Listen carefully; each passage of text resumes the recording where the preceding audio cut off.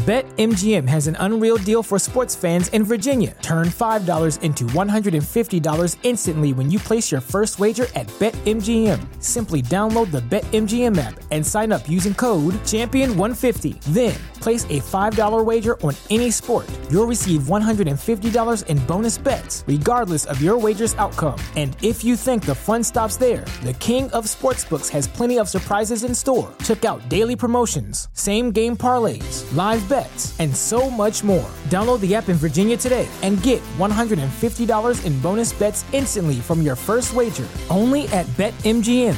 BetMGM and GameSense remind you to play responsibly. See BetMGM.com for terms. 21 plus only. Virginia only. New customer offer. Subject to eligibility requirements. Rewards are non-withdrawable bonus bets that expire in 7 days. Please gamble responsibly. Gambling problem? Call 1-800-GAMBLER. Promotional offer not available in Washington, D.C. What's so special about Hero Bread's soft, fluffy, and delicious breads, buns, and tortillas?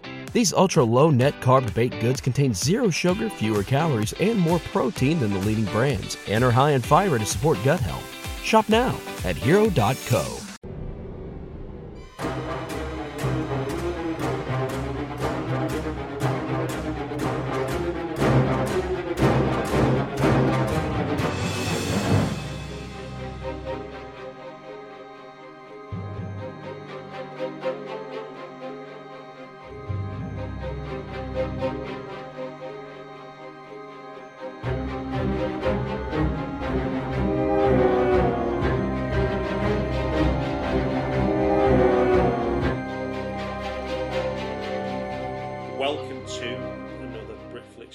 Podcast, Frightfest 2018 preview podcast. Welcome, Kristian Soderstrom. Hello.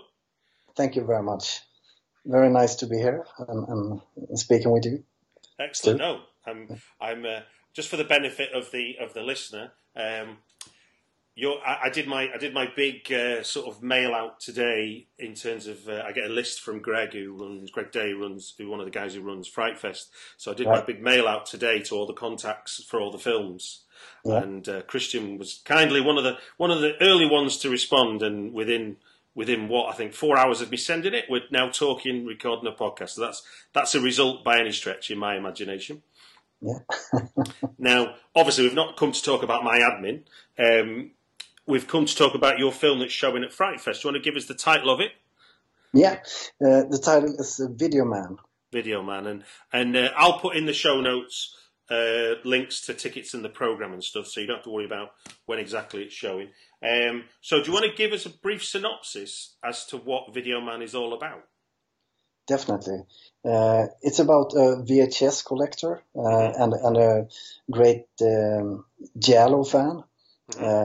He has a drinking problem, and he like in a downslope of his life, got no job, but he finds a valuable movie that could save him from eviction, because nowadays sometimes you can get quite a lot of money for VHS collectings, in Sweden at least, if you have a whole every movie in a special brand from early 80s, then you can get a lot of money for them. So that this can buy him a few months over his rent, so he don't have to be put out on the street. And so he's really happy in the beginning of the movie, but then the movie gets stolen, and so he starts a desperate hunt for a perpetrator. And along this, he meets an alcoholic woman who's obsessed with the 80s, and so these are like two outsiders joined by nostalgia, obviously, and broken dreams, and they initiate a romance while this VHS collector, his life starts to turn into an Italian horror movie.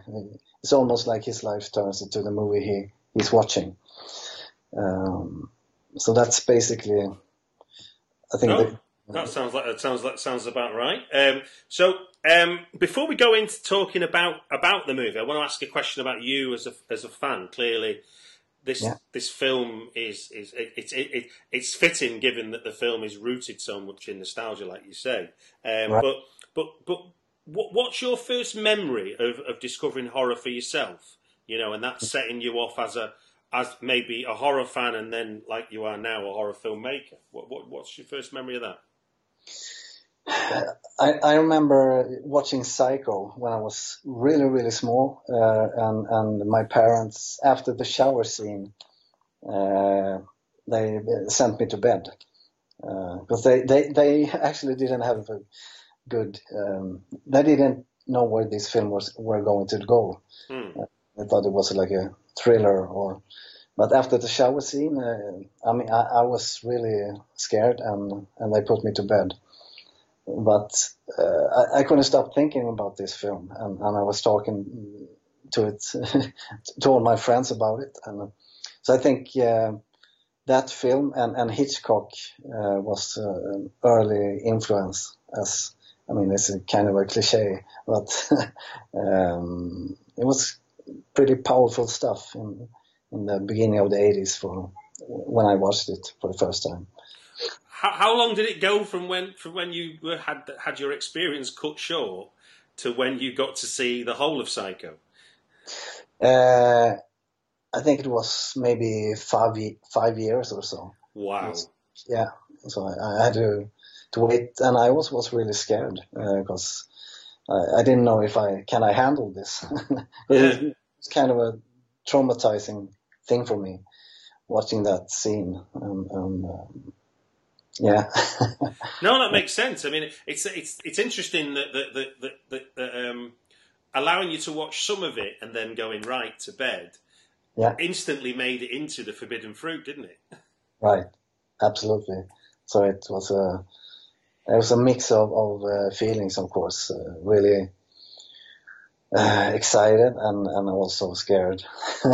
No, and it's because in every sense, most films in this day and age wouldn't get away with that kind of killing off of a main character at such a crucial juncture in the film. But obviously, it's an important part of where the story goes. Yeah, and I mean, at that time, I didn't know how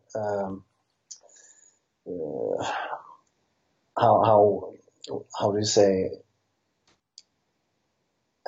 such a rare thing that was to kill off the character at such an early point in the film. But then I as I grew older and started to learn about filmmaking, I was so impressed with that. And I mean, I think it's still an amazing plot point. No, totally. Well, let's get on to Videoman. So you wrote and directed this film, and so you've outlined the idea for us, but can you remember what was it that was the spark that set you on the path to writing Videoman? How did you start with the base? Where did the basic idea start for you, and how did you build it to be the story of a man? Right. Late 90s, I was trying to write my first script, and then I was really influenced by Brian De Palma, especially Dressed to Kill, and so I was trying to write something in the vein of that, and but I felt every night I felt like big angst because it felt like this isn't real for me. It's something missing. But in the daytime, it always felt, no, I'm back on track. This is good. But then during this process, it was a really hard time to start to be creative and don't know if I get a grip on this. It didn't felt right. So I was also collecting VHS movies at that time, hardcore, and watching everything I got hold of. And I got the tip to visit a special VHS store with a very knowledgeable man running it. And this guy, I talked to him about an hour and I felt that I was so intrigued by this guy. Because he was like running this video store. It was his life. And everything. He told me so many bizarre stories about how he ran this business and how serious it got. So I asked him, can I hang around here for a week and film your daily life, basically. And so it was starting out as a documentary project. Wow. And then after that week, I had such an amazing stuff of material, and I felt, because I always wanted to make features, not documentaries, but this was a starting point, and this was like 98 or something. But so I wrote the script, because then I moved away to LA and to UCLA, where I got my education as a director, and then back to Sweden to try to make this film. And it was really hard to finance, and it got into my drawer and disappeared for many years. But then I think it was 2015, I started to think about it again, because then I've been trying to make features for so long. I made shorts, gotten a few awards, I made commercials and corporate films. And I was so fed up with that, and I thought, okay, now is the time to make my first feature. If I don't do it now, it's never going to happen. And then it felt like this is the film it felt, even if I written a lot of new scripts after that, it felt like this is the film I can make cheap, and I found a great location for it. That was still in like a video store. Oh, okay. Rebuilt in a cellar. Yeah, that was basically the starting point. And then I found an actor I really think could do this guy. And I wrote it. I think I kept 2 scenes from that old script, and like put this guy. What would happen with this guy if you put him in the society of today, where VHS is long gone and digital is everything it is, and a guy who can't cope with that. So he's like, he was on top on the 80s and 90s, and he got an award a few times in a row, the best video store owner in Sweden, the best.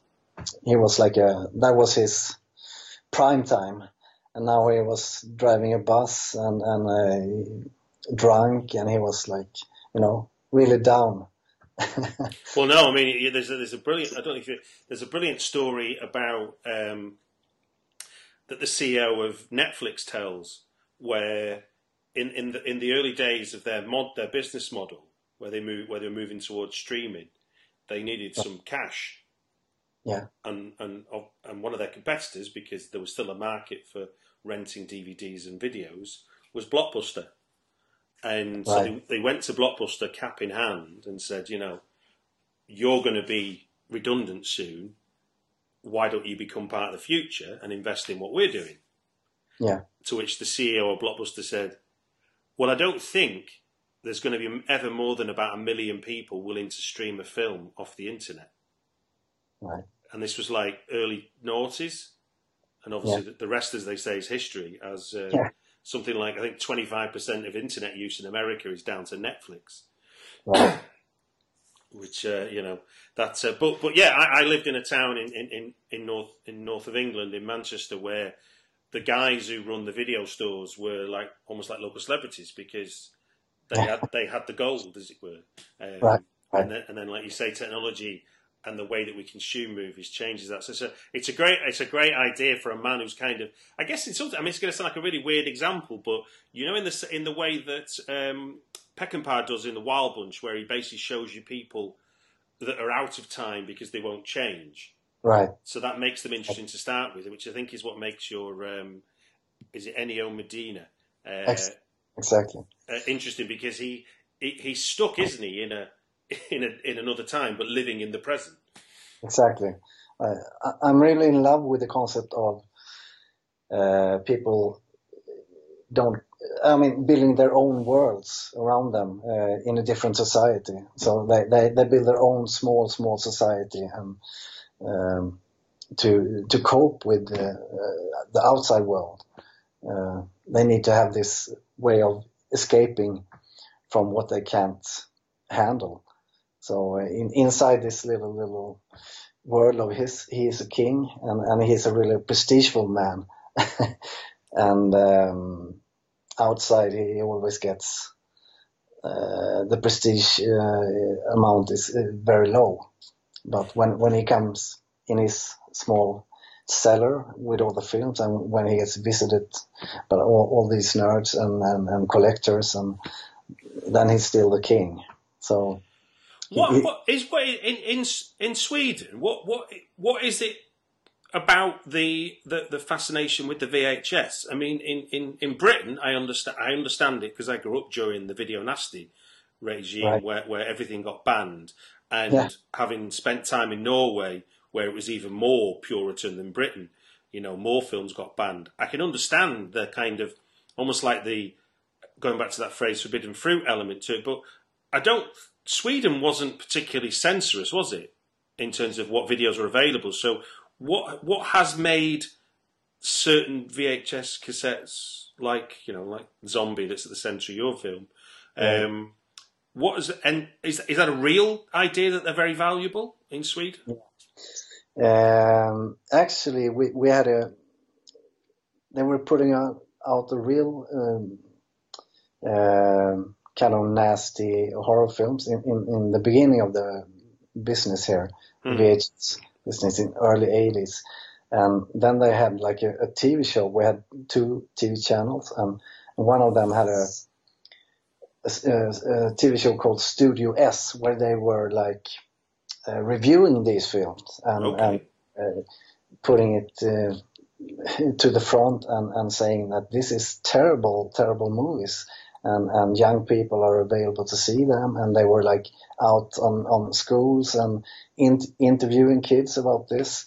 Have you seen that? And it was like they were putting out this as something terrible that we must stop. And after that show, so we had kind of a similar thing to the Video Nasties. Really? So a lot of movies that were put out, in my film, we're talking about a company distributor called Video Invest. Yeah. They had like 26 great horror films like Zombie and a lot of Fulci and cannibal movies. And they disappeared after 1 year. Wow. So that has been like a cult thing to try to get the whole series, like with, bands of books where you have the complete Strindberg or whatever. But here you're like, if you have the complete Video Invest, then you're someone to deal with in that community. No, that makes sense now. Yeah, no, I had no idea. Yeah. So, so that's the only way people in Sweden today that are collecting VHSs, they want all the originals that's been standing in the video shelves early 80s from a few rare distributors.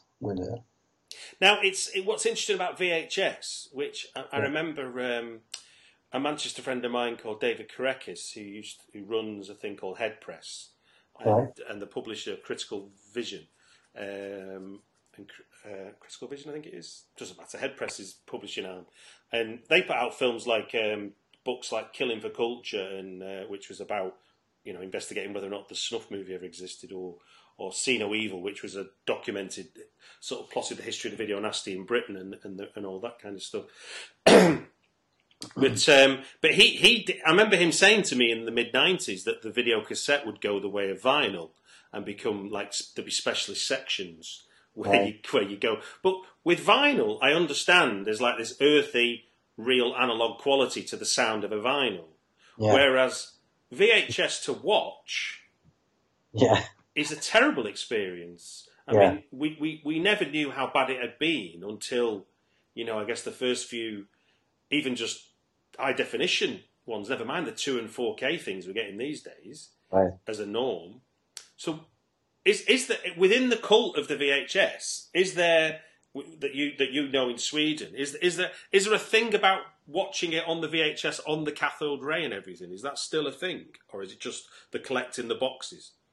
Yeah, I would say mainly it's about collecting the boxes and having like this rare gem in the shelf. And, but there are a few people that actually think it's a nice thing to get this, distorting things when it starts, and it's a full frame. It's terrible for the film. I mean, for a filmmaker, it's a nightmare. But it's such a. They get a kick out of the, like in vinyl when you hear the cracks and. But I think these people that do this, they also collect Blu-rays, of course.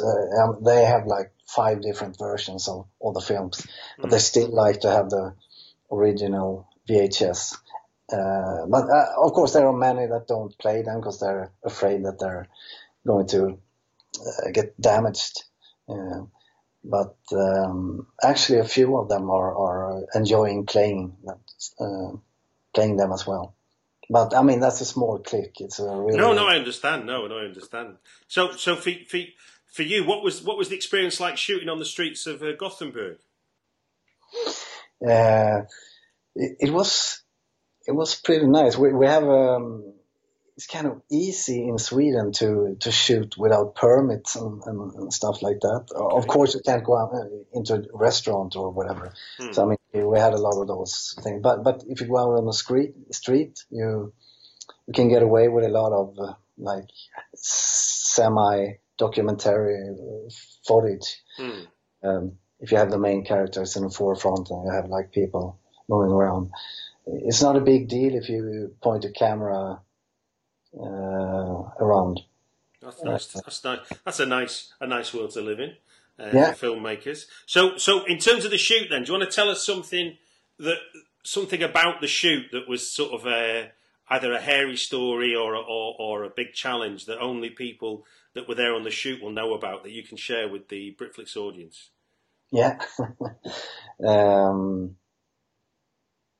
I mean, there's obviously lots of stories, and we had a real issue with time. We tried, since this project was really low budget, and many of the actors went into it with their paycheck in the film. So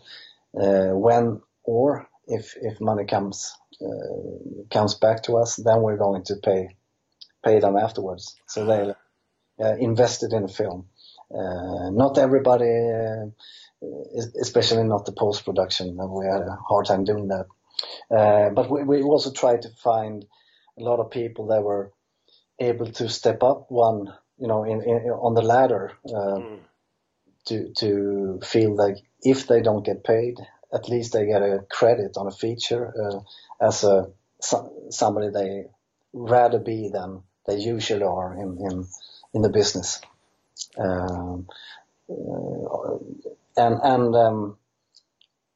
But I mean, that's when you're making this kind of movie, it's tough to. I mean, it's easy to attract people that aren't that. I mean, I think in Sweden, at least, there are a lot of people dreaming about doing films, and there's a lot of weirdos also. Surely not.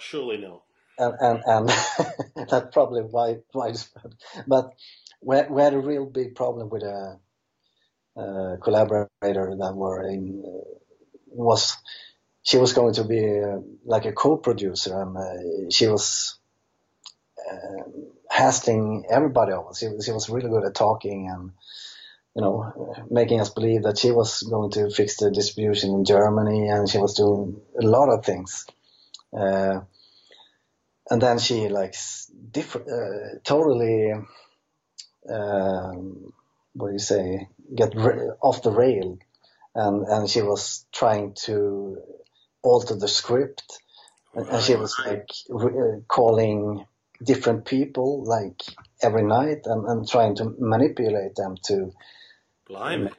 Kristian said this, and you should, she was trying to almost sink the whole thing if she didn't get her way.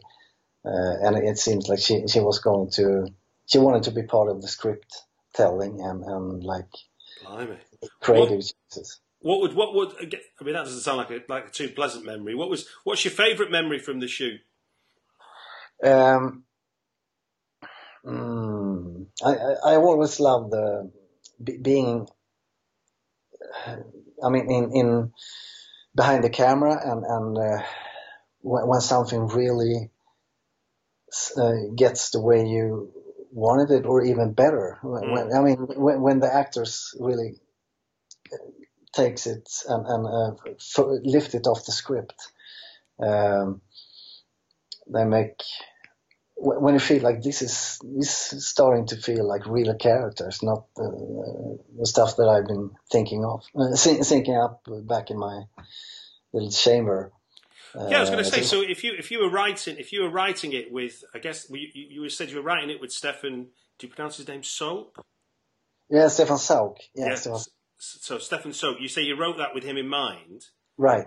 So when you were shooting him as Ennio, yeah, what did he bring that surprised you?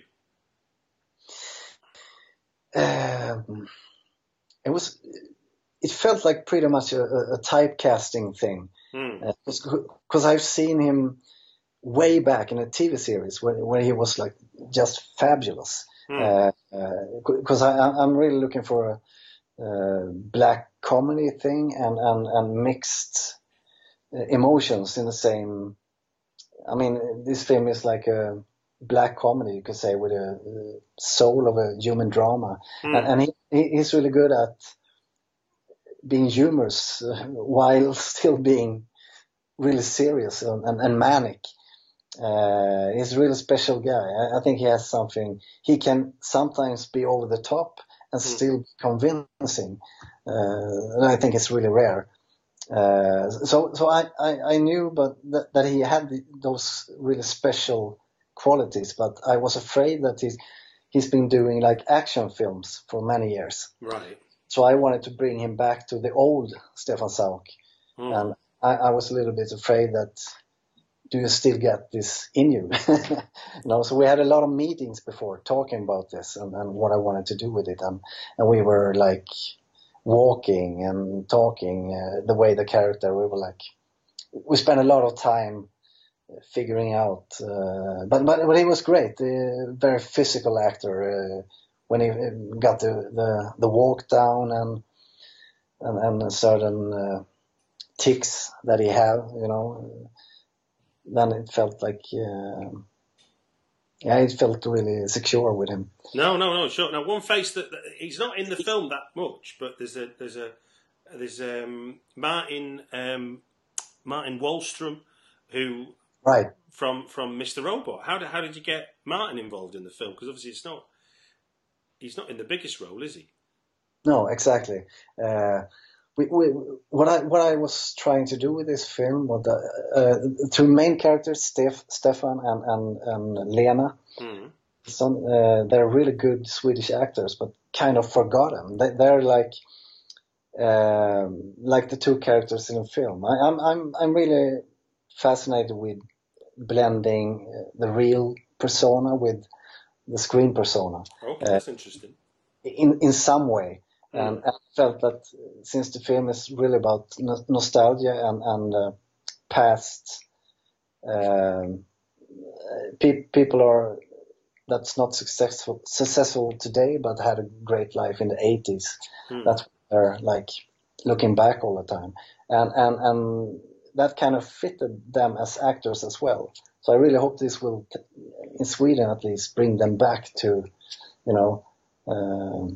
the A-list, or people that will start calling them and remembering them. Yeah, they were great back in the days, but they're still great. But in the sense of the supporting roles, I wanted to have famous actors, because I really like famous actors that are working a lot today. Because I like putting famous faces in small roles. I think that really brings something to it. An extra a good actor that can really, do something with a small character, put a mark in them. And Martin is certainly one of those. I love what he does with this kind of. It's a really small character, but he makes it much larger, and we actually used more of him than we were thinking of, and that goes for a lot of the others as well. One last question. What was your conversation, given the nature of the nostalgia and the sort of retrospective look back on that's part of what's going on, i.e. Lena's life, and Ennio's shop, and this idea that he might open another video shop in 2018. What was your conversation like with your cinematographer about the look and feel you wanted to achieve with the film? Yeah, we of course the giallo film is a big influence on me, and Italian horror, and of course we looked at a lot of Dario Argento stuff and Fulci and Mario Bava. I wanted to have, since this is a kind of an escape for him, the cellar where he lives, where he got all his films. That should feel like his mind, where it is. It's in the Italian movie world. So that should be like a little bit over the top. And the rest of the film should be like more realistic lighting, because then I really like the contrast of him being in this heightened milieu. That makes sense. Where he gets his kicks, and then stepping outside is a kind of a tough deal where he get the reality in his face. So, now, I'm guessing that you might litter this film with real references from real films, right? Is there any for those that are thinking about going to see it? What can they be looking out for that you show off in Videoman? Yeah, I had a real tough time getting, because I always like that there should be, if you show a TV screen, it should be a real film, not something that's trying to look like the real deal. Yeah. But I got a film that I really like is a film called Nothing Underneath by Carlo Vanzina.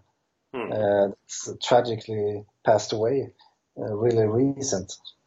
That's a giallo film in the 80s, because I was also looking for 80s giallos to fit this story, especially. And we also have. Then we have a Swedish cult films called Thriller, a Cruel Movie. I don't know if you've seen that one. Christina Lindberg. No, I've not, no. Now, it's kind of a cult favorite, and I think Tarantino has it on a top list. He really loves that film. Okay. So I got a good relationship with the director. He did a few really good films in the 70s, and then he just disappeared. So I tracked him down, and then there are references. We're talking about Fulci and Argento, and who's the best between them. Fanboy spats about things like this. Well, there's a lot of references. JB, of course, is drinking JB all the time. If you're a giallo fiend, I think you will find a lot of references. Excellent. Well, look, thank you very much for coming on the podcast. Yeah, thank you very much for having me. The Britflix podcast is provided absolutely free. If you want to help me get the podcast out to more people, please take a moment to leave a review on iTunes. Or if you want to help me out directly, there's a link in the show notes to my Patreon page. All contributions are welcome. And the music is by Chris Reed of thecomposers.tv.